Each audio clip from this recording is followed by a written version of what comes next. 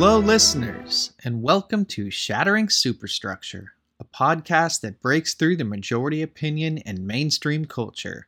I'm your host, Alex Arabian, a journalist who explores the value of art for the sake of art. In these interviews, in which I'll have occasional co-hosts, there will be no scoops, no juicy bits, and no hidden agendas, just a safe space in which one can think as one wishes and say what one thinks. And on that note, let's get to the episode. Thank you for listening. Hey listeners, welcome back. So this is one of my favorite interviews so far. Pamela Adlon, the extremely talented, multifaceted artist.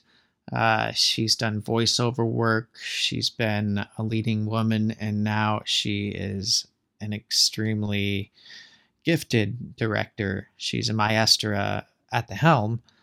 And in this episode, we discuss the pitch for Better Things, which had its final season earlier this year. We talk about the evolution of her TV kids and kind of the supernatural element of the show and how it could be really seen as firmly planted in the supernatural genre. So without further ado, here's Pamela Adlon. Thanks again, listeners.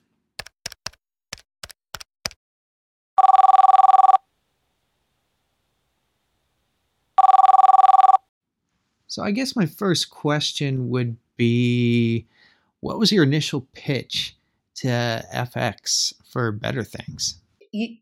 For me, I didn't see anybody who was like a normal mom on TV, like that I could relate to. And when I started my life as a mom, I felt intimidated and I wanted to, connect with other moms and I didn't feel like there was, I felt like I was living a parallel life with other moms, and they knew how to just do breakfast and lunch and take care of their families. And I don't wear makeup and high heels and dress, you know what I mean? Like I would say that my friends and I could go in and that we could rob a store or a bank and nobody would notice because we're so unremarkable, because we're middle-aged women. We're gross. We're not, viable. We're not, the whole thing, which is funny because you're so under the radar and you don't get to really have reflection on your life when you're just in it with the kids. And so I mean, that was my pitch. And I said, I look at the world in a certain way, and, it's bizarre to me. I'm going, like, at that point I was doing Californication and I was doing the Tinkerbell movies.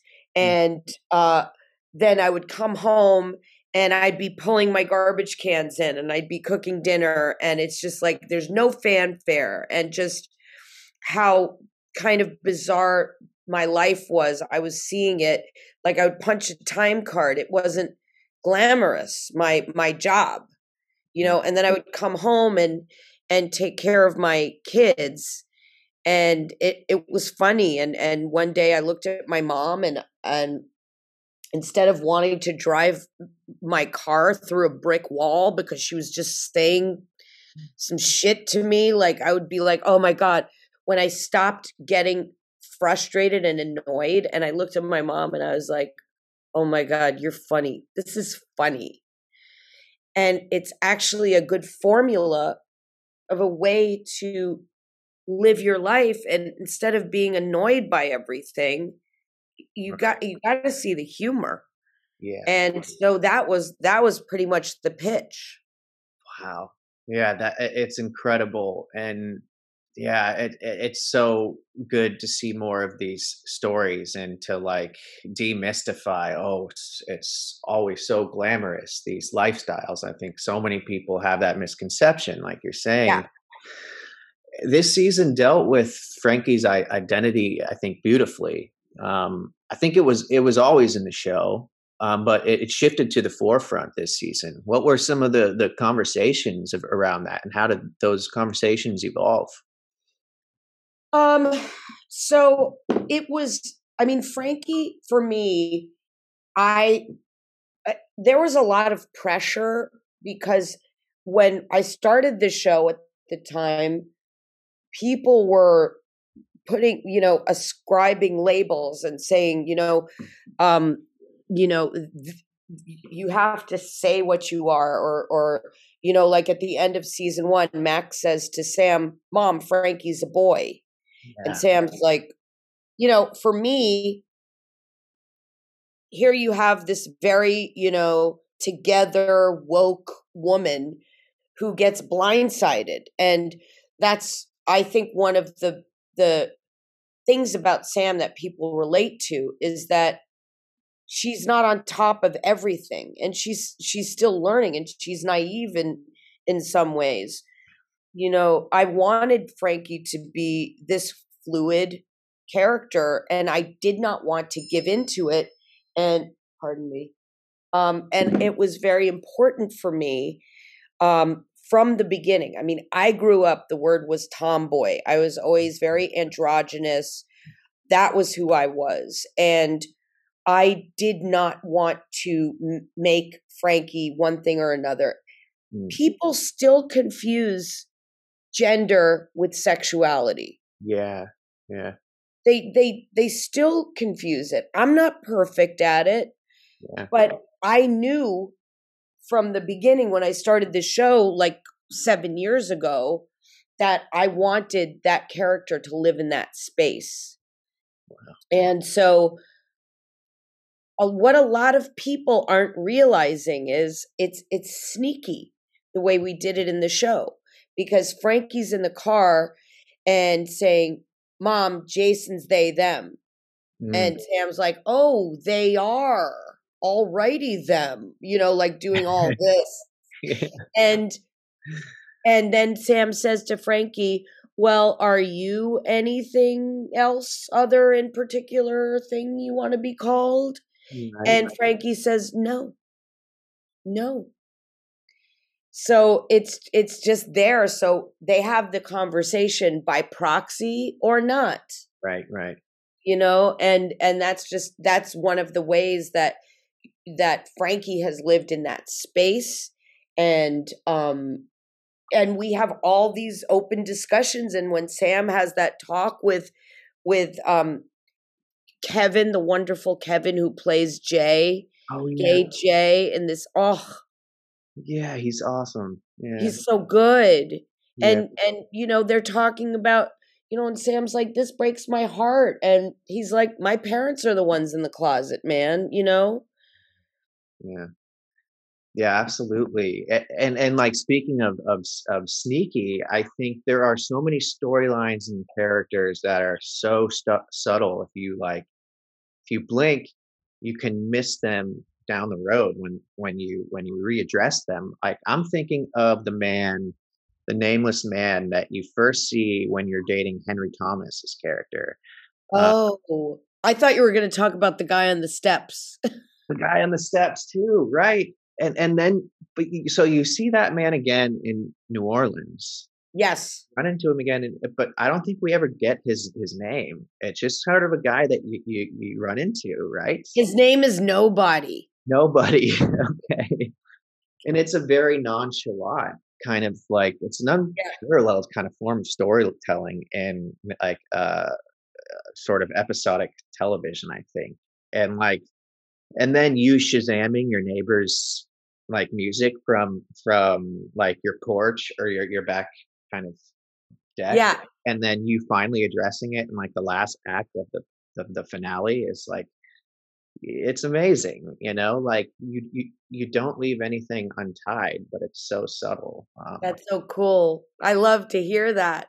Yeah, I mean, were these always things that you planned on just, like, returning to? And what about the man in the steps, you know?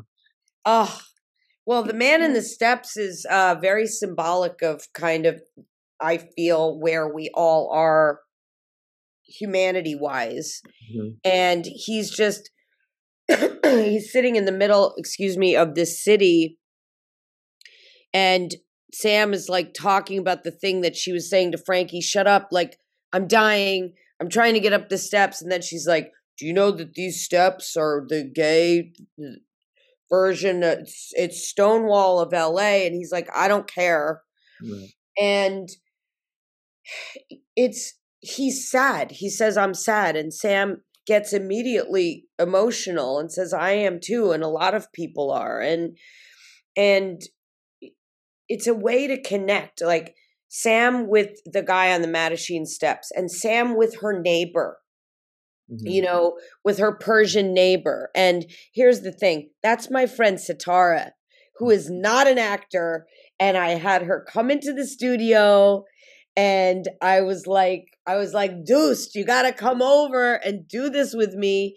And it was so incredible. And it's just about how we are all just one line away from each other and just acknowledging each other. And I have so many friends from so many different communities in Los Angeles that I love, and I love the food from these communities, and I love the people, and it's just all of those things that I wanted to put into this world. And it's just the stuff that I like, and this and the way I want to model certain behaviors. And I wish that other moms had shared with me, so now it's me sharing with them, and things like that. Yeah, it's just incredible, um, especially, like, I love the motif of the 3 finger, like, thing that you do. Like, what exactly is that? Um it's it's like poo poo poo. I Right, mean, it can be Greek, it's Italian, it's Jewish, okay, it's Alamalocchio, the evil eye. You right, just, okay. you ward off it's a kanahara. Everybody's got their thing that they do so I've got all these mind seas, and I do all these superstitious things like throw the salt Yeah, yep, yep. on my shoulder, touch the statue. It's just part of my mental Yeah, yeah, I can certainly relate. emptiness. Yeah, Yeah, yeah. you can. When you totally, I'm very superstitious as well, and when Phil asks Duke to do it on the plane when, like, there's turbulence, and she's Yeah, whatever was special about me is gone. That was incredibly powerful because I think the whole season she's been trying to cope with that, yeah, by smoking and just drowning it out. And Phil says it's never gone. It's changing, not gone, just forward. yeah, I think this really brings me to like the theme of like ghosts in the show and the supernatural, which yeah.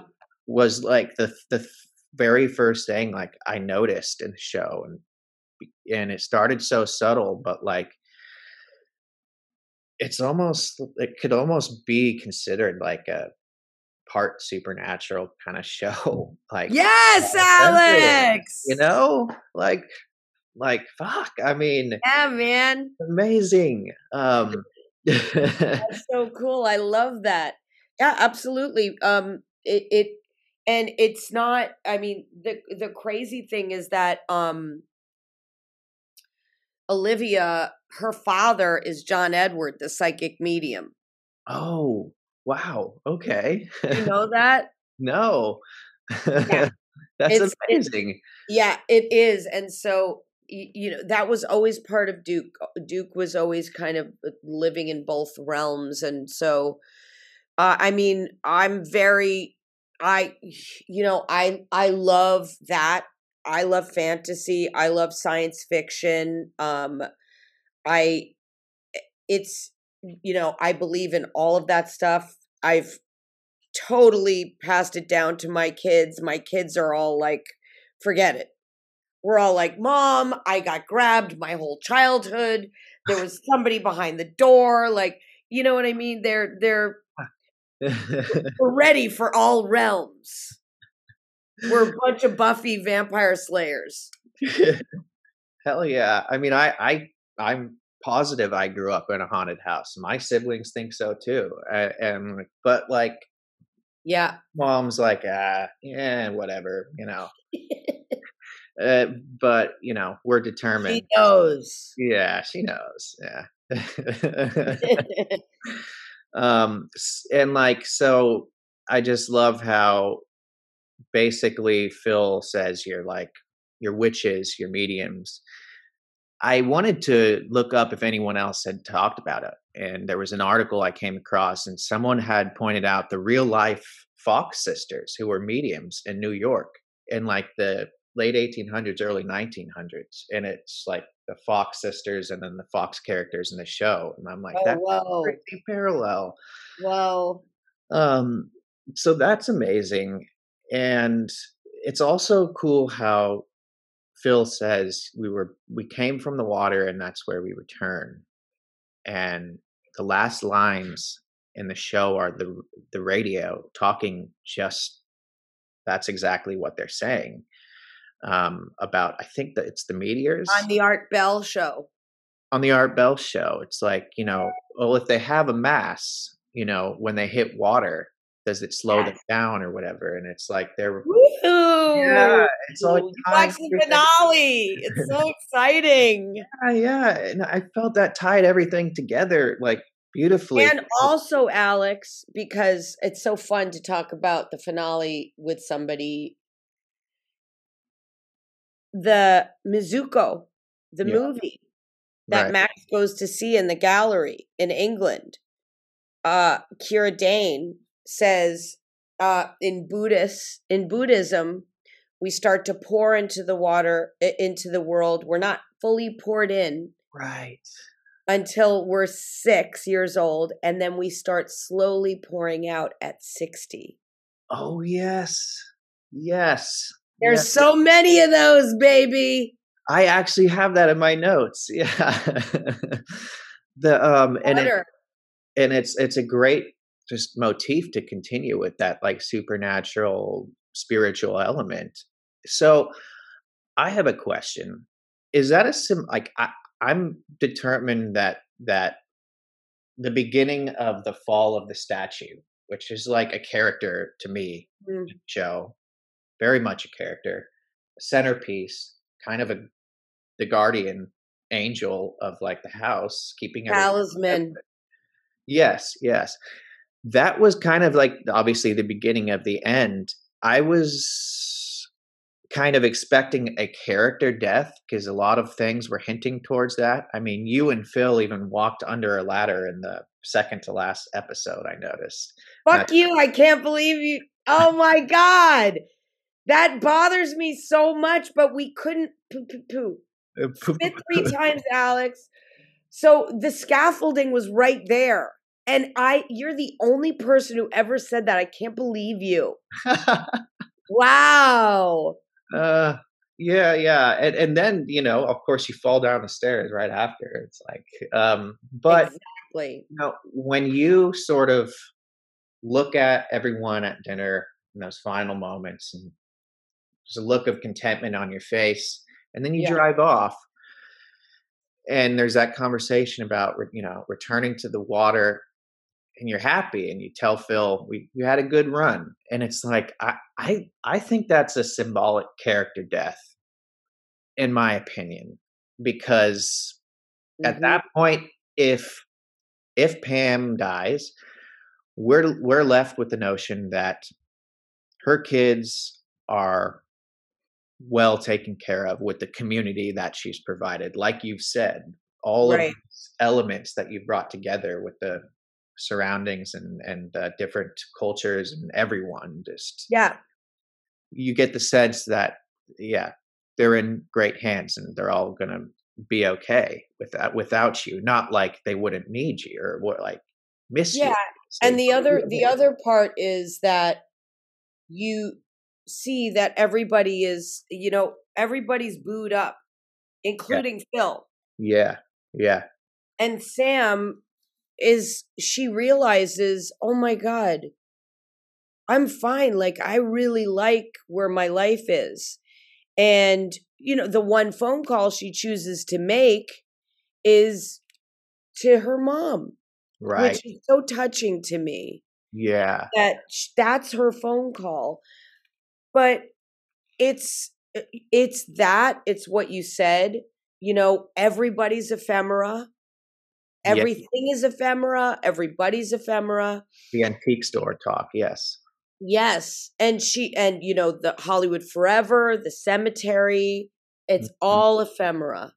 Yeah, And, Phil's brother and the boxes she goes through. So she looks back and her village is there, and she knows Max is in England and Phil's in England, and she just drives off into the meteor solar flares with yeah, her boo, her whip, yes, super sport.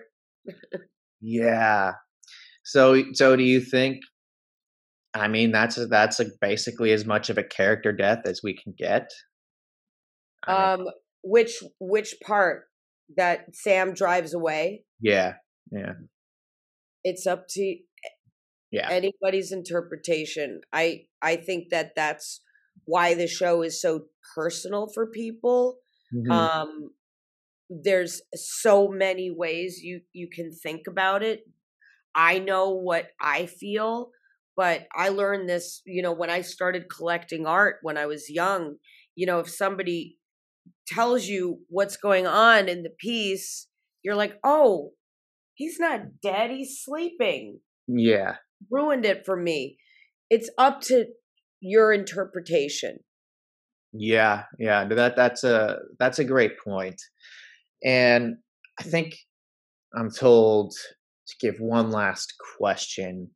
Um, so keeping in line, I think with the um, like with the sort of uh, supernatural element and tying everything together. So, I mean, if you had to um, essentially characterize or sum up, I think Sam's um, journey from season 1 to season 5, um, in terms of because you seem a little reluctant at first to being um, open to like what you say, like you refer to it as like the shine, and then more and more you sort of become more like accepting, I think, to it.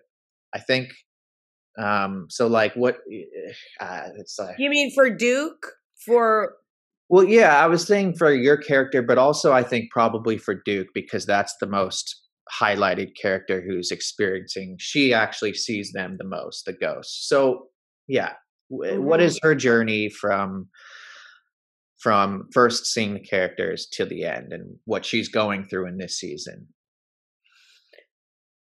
Well, it's kind of a full circle thing, because when we started the show, Max was, you know, 15, I guess.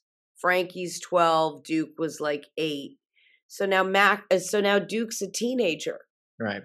And last season you see Duke kind of start to turn, Hmm. and it's with each character it was incredibly we ran it over and over in the writers room, because I wanted to have kind of a win for everybody. So what's a win for Duke? Duke's got to go through this thing. It was very shocking to me when I would get feedback about Duke and say, people would say something negative about her. And I'm like, so you've never had a teenage girl, like a girl who just turned 13 and there's no grace. Right. And people are so quick to snap to judgment about Sam's parenting abilities and whatever. And it's like, you try raising 3 girls by yourself. Try raising 3 girls with a partner and then remove that one element. You're down 2 zone defense. So,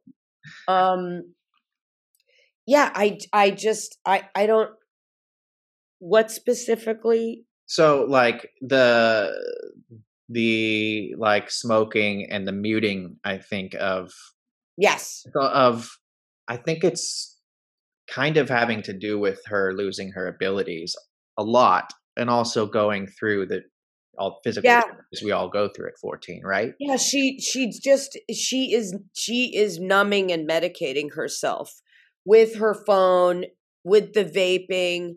She's bummed out. She doesn't like what's happening with her face and her body and the world, and she's not connected. And then, she gets connected. She gets reconnected in 9. She finally sees Lester, right? Yes. Yeah. Yeah, I love how you pay attention. Wait, who turned you on to my show? Your aunt? My godmother. That's awesome. Yeah, my Italian godmother. She texted me. She's like, "You got to watch Better Things." And I'm like, "Okay." Did you tell her that we were talking today? Yeah, I told her I'm going to interview you, and she's like, "No way." Oh my God. Say hi to Tia for me. I will. Yeah, it's just I love that change, and it was so beautiful when she finally saw Lester. And I mean, I cried when Lester and Phil did cemetery. I mean, come on, that's a beautiful moment. And that bridge, that birthday cake bridge, that's in a Clockwork Orange. That's in the beginning of Clockwork Orange. Oh, no way. Totally. It's awesome. That's amazing. Yeah, I mean, I'm gonna go back and rewatch this like a couple times because it's so detailed, and there's so many things that I gotta rewatch. And like, people don't realize that it's it's drama, but like if you blink, you're gonna miss something. Yep. It's also a supernatural, sci-fi-ish, like yes, it's got Alex. everything. So. Real quick before I let you go, is there anything in the future, now that you've got this show, that you're excited to work on? Anything you got in the pipeline? I do. I have a bunch of stuff that's in development that, me, I'm poo. I hope that it happens. I don't want to say anything because it's like, then they're going to be like, wait, what happened to that Mickey Mouse Roundup show that you were inventing? Nothing ever happened. So yeah. I just want to keep working, and I want to do another show. Absolutely. I want to put another show on FX. Would be great. Hell yeah. Yeah. Well, can't wait for that. And I can't wait for the next thing you do, whatever it is. So thank you so much. Yeah. And thank you for your time and answering all my questions and getting down to the supernatural theories of it. Yeah, I love it. Thanks for paying attention. Of course. Yeah. It was a pleasure talking with you, and take care. Say hi to your godma. I will. And say hi to everyone. Say hi to the family, and take care. See you later. Thanks, Alex. All right. Okay. Bye. All right, listeners. So that wraps up the interview with Pamela Adlon. It was extremely fun talking with her and bonding over supernatural stuff and talking about better things. It's one of my all-time favorite shows. I strongly recommend it if you haven't seen it yet. She writes, directs, produces, and acts in it, and It's fantastic. Absolutely phenomenal. The ending was perfect. Thanks again, listeners, and I'll see you on the next episode of Shattering Superstructure. This is Alex signing out.